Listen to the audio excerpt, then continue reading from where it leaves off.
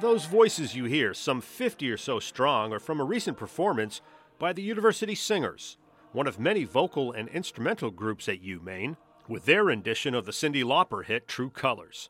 I'm Ron Lisnett, and this is the Maine Question podcast.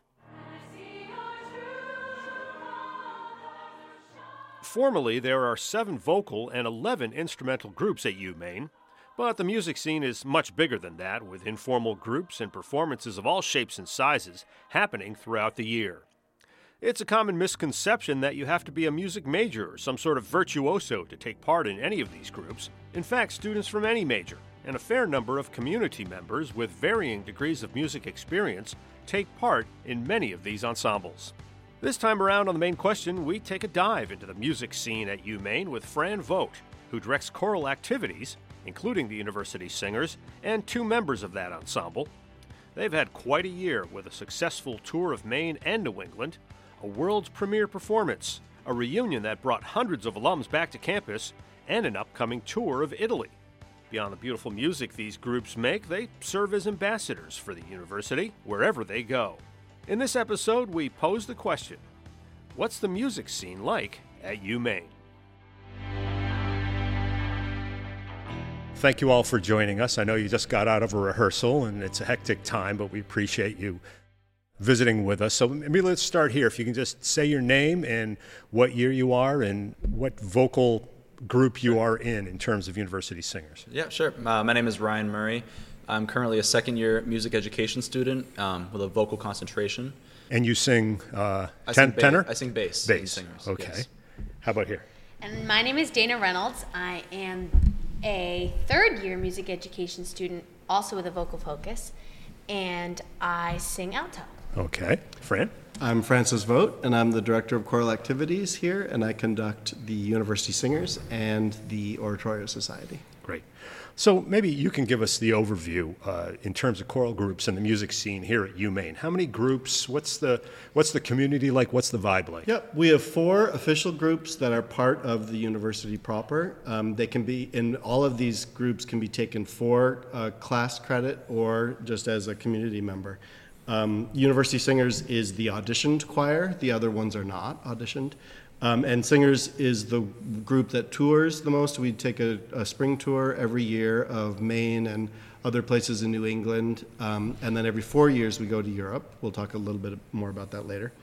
And then the Oratorio Society is really the community chorus with some current students, but a lot of community members, many of whom have been singing in it for quite a long time. And that is the group that usually does the repertoire of the big pieces with orchestra and chorus. So they will be joining us on our project coming up next week with the Bangor Symphony, the Beethoven Ninth. We'll talk about that a little later too. Absolutely. And then we have the Black Bear Men's Chorus, which is also current students and community members. And then we also have the Collegiate Chorale, which is mostly students, and that's kind of like anybody who wants to sing at school can join that group. Yeah.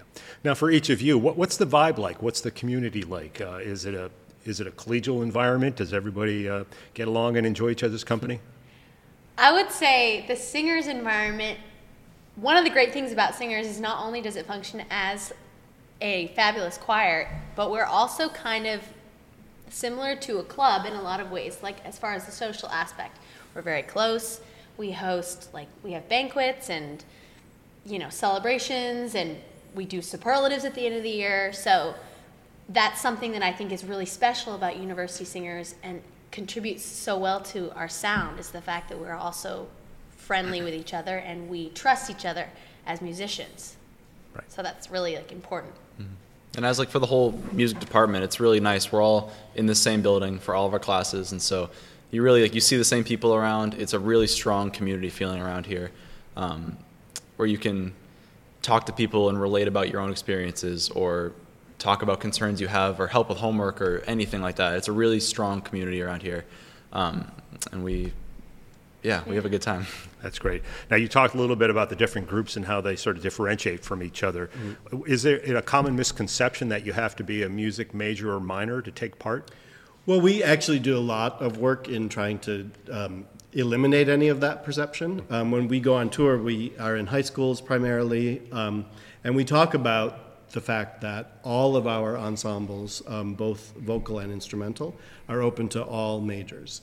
Even the ones that are auditioned, everyone is welcome to audition. And in the University Singers right now, I would say maybe a third is made up of music majors, a little bit more, and then the rest are actually non-majors. So we have many majors from all across campus in our ensembles here. Now, I know we're going to talk about the piece coming up in just a little bit here, but can you talk in general about collaborations that these groups at the university have with groups outside the university, like the Bangor Symphony Orchestra? Yeah, we now that we are getting back to a more normal post-COVID schedule.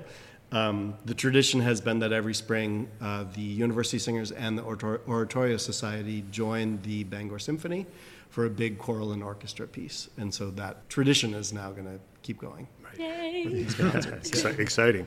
So let's talk about that next project. I'd like to get you to describe it and maybe you guys to react to what it's going to be like to be part of that. So Beethoven's Ninth, just a little small piece of music, right? Small little Nothing piece. crazy. Yeah, it's really like it's the Mount Everest of the choral repertoire. Really? In many ways. It's really such an iconic piece and has been used, in many different celebrations across the world over the years. And it's quite a difficult piece. Beethoven, by the time he wrote it, was completely deaf. And there are many different theories about why he made things so difficult, both for the singers and the instrumentalists as well. It's quite a challenging score. But, we've been kind of working on it gradually and methodically, and this coming week we'll have several rehearsals to kind of pull it all together. So. Now, for you that are experiencing performing this, talk about that. Is it exciting, daunting, a little bit of both? It's amazing. It's like, I mean, the main reason we join groups like this is for the performance. Like, you come together and you show off what you've been working on, and I'm just so excited to do it with this large-scale piece, because I personally have never been able to be a part of something like this.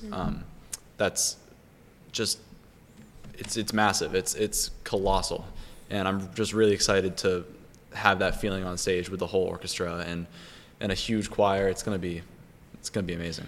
It's also amazing that this is like the closest thing that you can get to living history and like being able to transport back in time to Beethoven and like his thought process, especially when and it's one thing to listen to it and like listen to recordings, but when you open the piece of music and look at it, you're like, oh my gosh, like this guy was crazy. And like when you look at when we're like learning the music, I'm like, this is insane. And it's so cool to have the opportunity to bring that to life. So yeah. And both Dana and Ryan are the section leaders of their respective sections, and so they've really been quite helpful in teaching the students the piece. The hardest thing you've ever tried to sing? It's like just taxing. It's high for all the vocal parts, and it's fast, and you have to just be on your game the entire time. I mean, we were kind of talking about it before we started, but yeah, you have to come into it every time and just be ready to give it your all and focus, and it's challenging in that regard because it's just mentally you have to be there. Right. Something that's challenging is there's really big jumps. So you go from low in your range to high in your range very quickly.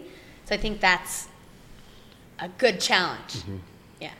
So this is going to be performed not long after this podcast drops. So I guess listener beware and download this early and try to get there. This is going to be performed when and where? Sunday, April 30th at 3 p.m. in the Collins Center. With the Bangor Symphony Orchestra. With the Bangor Symphony. And I understand there are only just a handful of tickets left at this point. So wow, that's great. We'll definitely be sold out. That's awesome. I thought maybe we could pause a little bit and get a little taste of what University Singers sounds like. There was a great concert back in March that I want to ask you about in just a little bit here. But maybe set up this piece for us. What are we going to hear, and what is your take sort of on how you performed it or why you picked it or any of that? Great. When I was at the American Choral Directors Association conference in 2019, one of the organizations that had a table set up in the business like part of the conference. Were having a drawing, and if you entered this contest, the winner would receive a commission from Eric William Barnum, who's a really famous and very popular choral composer, American. He teaches in Iowa. And we ended up winning. So he wrote a piece for the University of Maine singers. And we were scheduled to premiere it in Italy when we went in 2020, but of course that trip got canceled and is now finally happening this coming May. And so we're gonna sing his piece there in the various churches that we're gonna sing in. And he wrote it specifically for us. It's a Latin motet called O Quam Suavis Est. All right, let's listen to a little bit of that.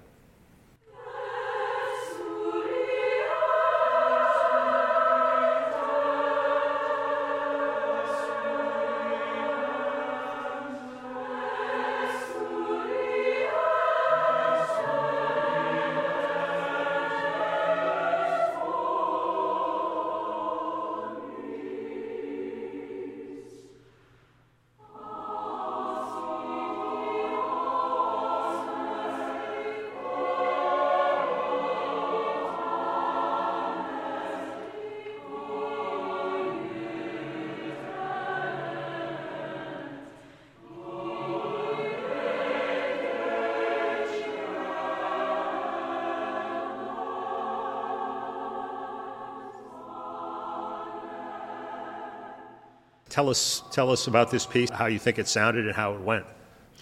Well, it was really special because I invited back the students who had first started learning it in 2019 when we first got it.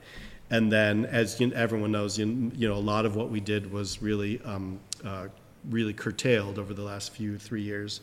And so we finally did the premiere at that concert in March at the Collins Center. So we were joined by, maybe about 10, 15 of the singers who had learned it way back then. So it was kind of really a full circle kind of moment, Nice to bring them back, yeah. What was it like to perform that piece? It's great. It's really special, and you don't get to do this often, where you are literally the first choir in the world to sing this piece. I mean, all of the music we do has been performed for sometimes hundreds of years, and but it's really special to be able to take this and visualize it for the first time. And for everybody that was in the audience, they're the first audience to see it performed, and that's not something we get to do very often. So it was really cool. It's also really cool to have the alumni join us for that piece, and I feel that when you add different voices, even though one might think that you wouldn't be able to sense that difference, but I think that especially with a piece that's brand new, I mean, I can only speak for myself, but it heightens your awareness of your surroundings as a musician very much, especially when you add new people to the mix. So that was really interesting to add them and then get to perform it for the first time. So this is maybe an under-publicized aspect of university singers or the musical groups here at UMaine in general, but is it the case, in particular for university singers, that they sort of act as ambassadors for the university? You tour the state of Maine and beyond, and you're even going overseas, and a lot of people are seeing you perform. Can you talk about that role? Is it sort of similar to what UMaine Athletics does in terms of branding and marketing for the university? It is, very much so. And we primarily, when we go on tour in March over spring break, we are in many of the public schools across the state of Maine.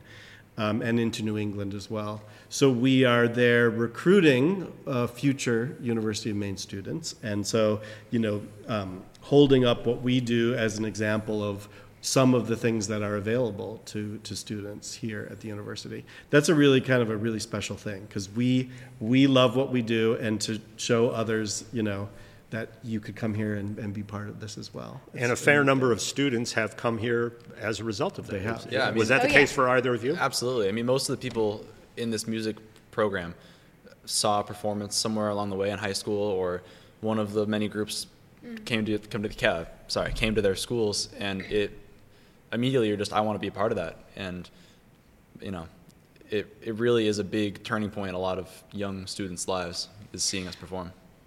It was for me. I saw one of the groups that comes out of UMaine Singers is an a cappella group called UMaine Renaissance, and I saw them on tour, and there's something really special about seeing someone who's passionate about the same thing you are express that in the way that you feel. And so I think that especially now being on tour and seeing that happen and seeing how excited students get when they watch us and our passion, it's really special to continue that tradition, you know? And people don't really think about it, but like the same way for like high school athletes, they think, oh, Alabama has a great football program. I was thinking, I know the University of Maine has a great music program, and I'm going to go there because I'll get a great education and also be able to do everything I want. And I mean, I'm in singers, I'm also in like jazz ensemble, so you can really do whatever you want, and it's a really big drawing point for people coming here. Yeah. Talk about the tours just in general. What's it like to go on tour? And then, like you said, the tour of Italy, that every 4 years tour to Europe has been a long time coming. So touring is part of the experience. It is, absolutely. And I think one of the great aspects of education is travel, and whether it's meeting people in your own state, in your own hometown sometimes, or meeting people around the world. It's a really amazing thing. And music really is a great vehicle for that, because so many people can be really genuinely moved by it.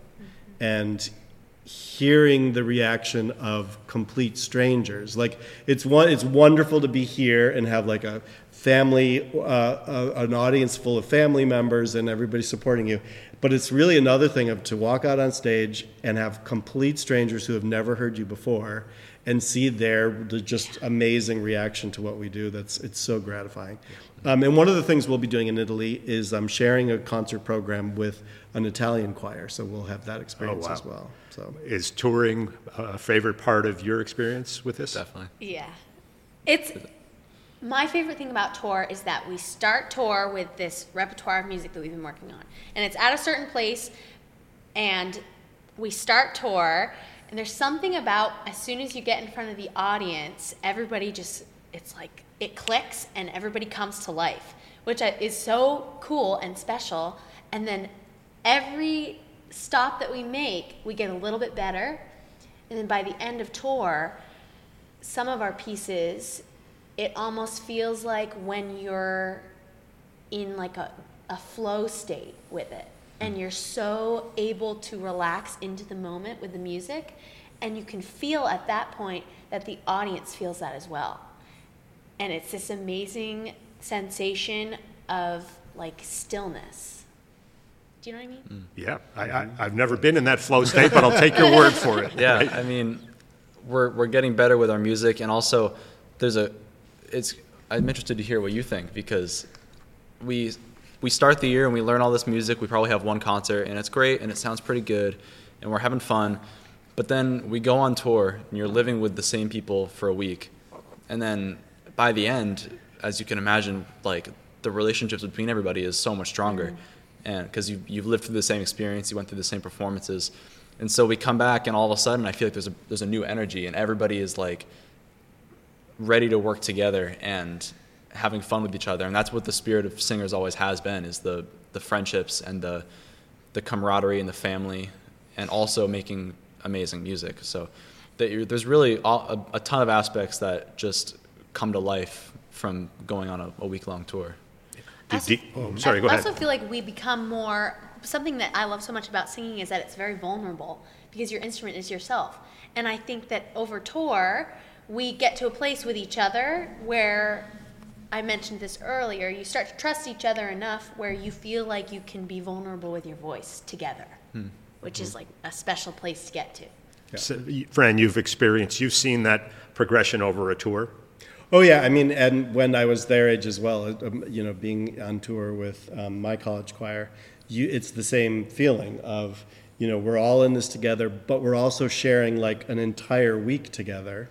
And that you really can tell. I'm so glad, Dana, that you brought it up. Like the progression of the music from the first morning that we're on tour to the last concert, it grows leaps and bounds, and a lot of that is just how everyone feels more comfortable with each other, and really, really excited to be part of that group and part of that.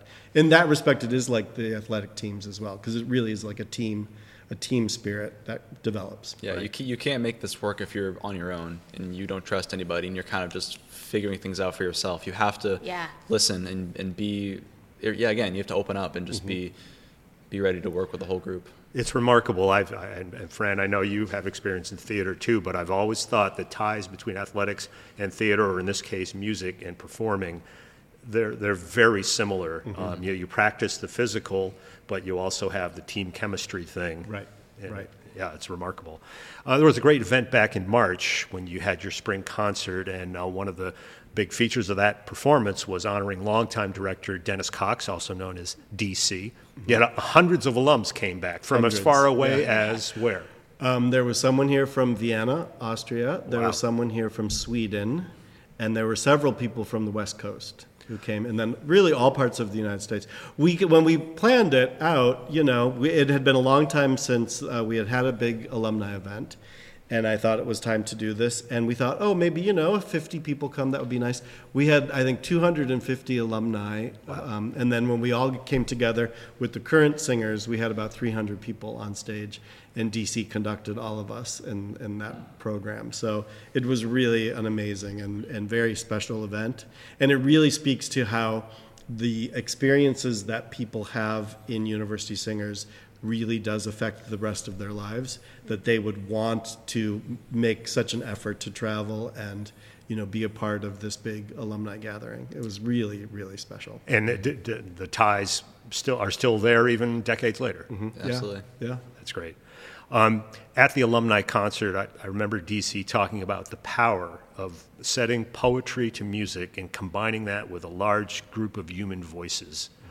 Can you speak to that form of communication? What's the magic? What's the magic about that? Well, it's that we get to have two completely different disciplines melded into one. So we are all musicians. We're in the music school. But we also have to be students of poetry and literature and all of the ideas that then opens up. So for instance, in our tour program this past year, we talked about Beethoven and his struggles with knowing that he was losing his hearing and the spiritual elements of that. We talked about Leonardo and Leonardo da Vinci devising a plan to create basically the first airplane. We talked about all of these different ideas, and then some very standard poetry about love and the worship of God and whatever else it might be. So you really get to have a cross section of things. We also had a piece about celebrating Mardi Gras in Haiti. So it really, and I think we sang in 4 or 5 different languages on that. So that's another element of it as well. Right. The linguistic aspect. So it's really a tremendous thing.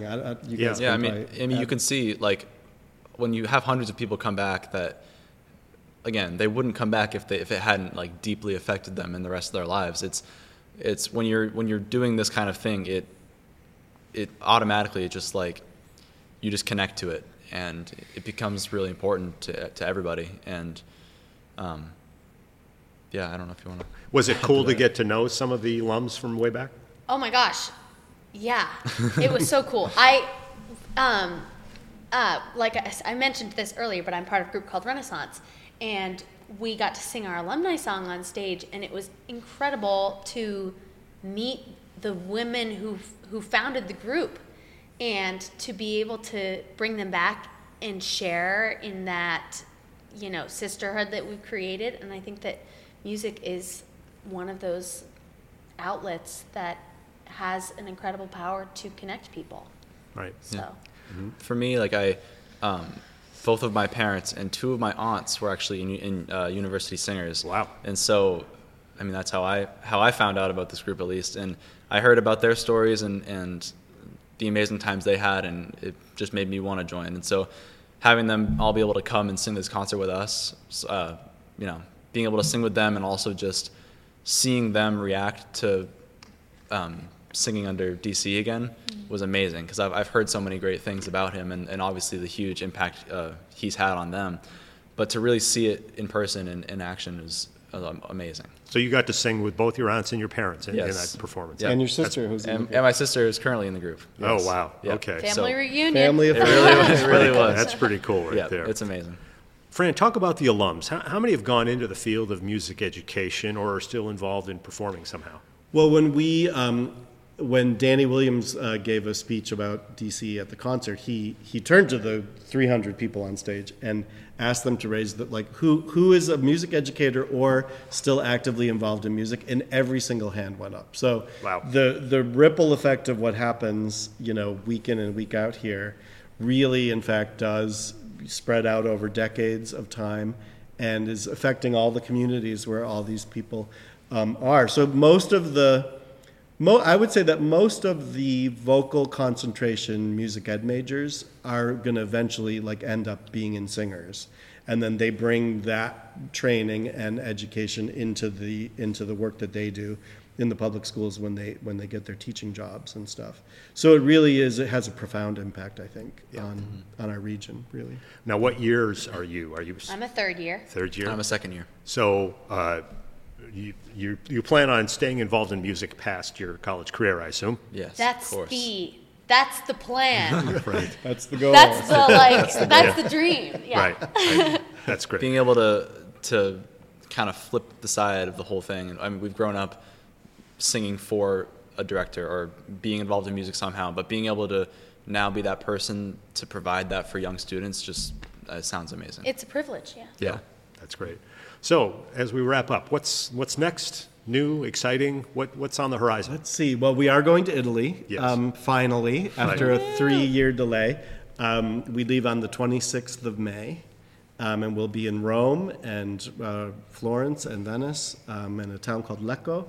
But also we get to sing in some amazing places. We're gonna sing as part of a mass at St. Peter's Basilica in Rome, and then also at the Basilica San Marco in Venice. So I'm really looking forward to that. So that's the big project, and then it'll be a new year next fall, and see what that brings. Right. So for prospective students who may be listening, or their parents, or what have you, when they decide to take a look at this, they can audition for University Singers, they or better. the other groups, right?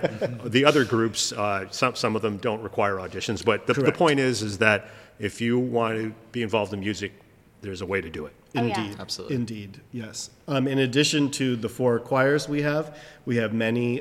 We have two bands, many jazz ensembles, an opera workshop class, and what am I forgetting? Lots of different Orchestra. chamber music, orchestra. Yeah, there's so much. Three There's acapella jazz groups. combos. If anyone is going to be a student at the University of Maine and is interested in music in really any shape or form, there will be some ensemble for them that would love to have them. Music is for everyone. And you don't have to be like a music person to do music. It's a gift to the world, and everyone should be able to experience that. It's kind of an assumption that most people do music growing up or in high school, and then they go off into their college life, and they're just, I didn't think about it. I didn't know I could. They just don't think about it, and it's we just want to make it known that it is so doable, and We it have is so many so worth ensembles it. here too. Yeah, Yeah. something for everybody. Yeah.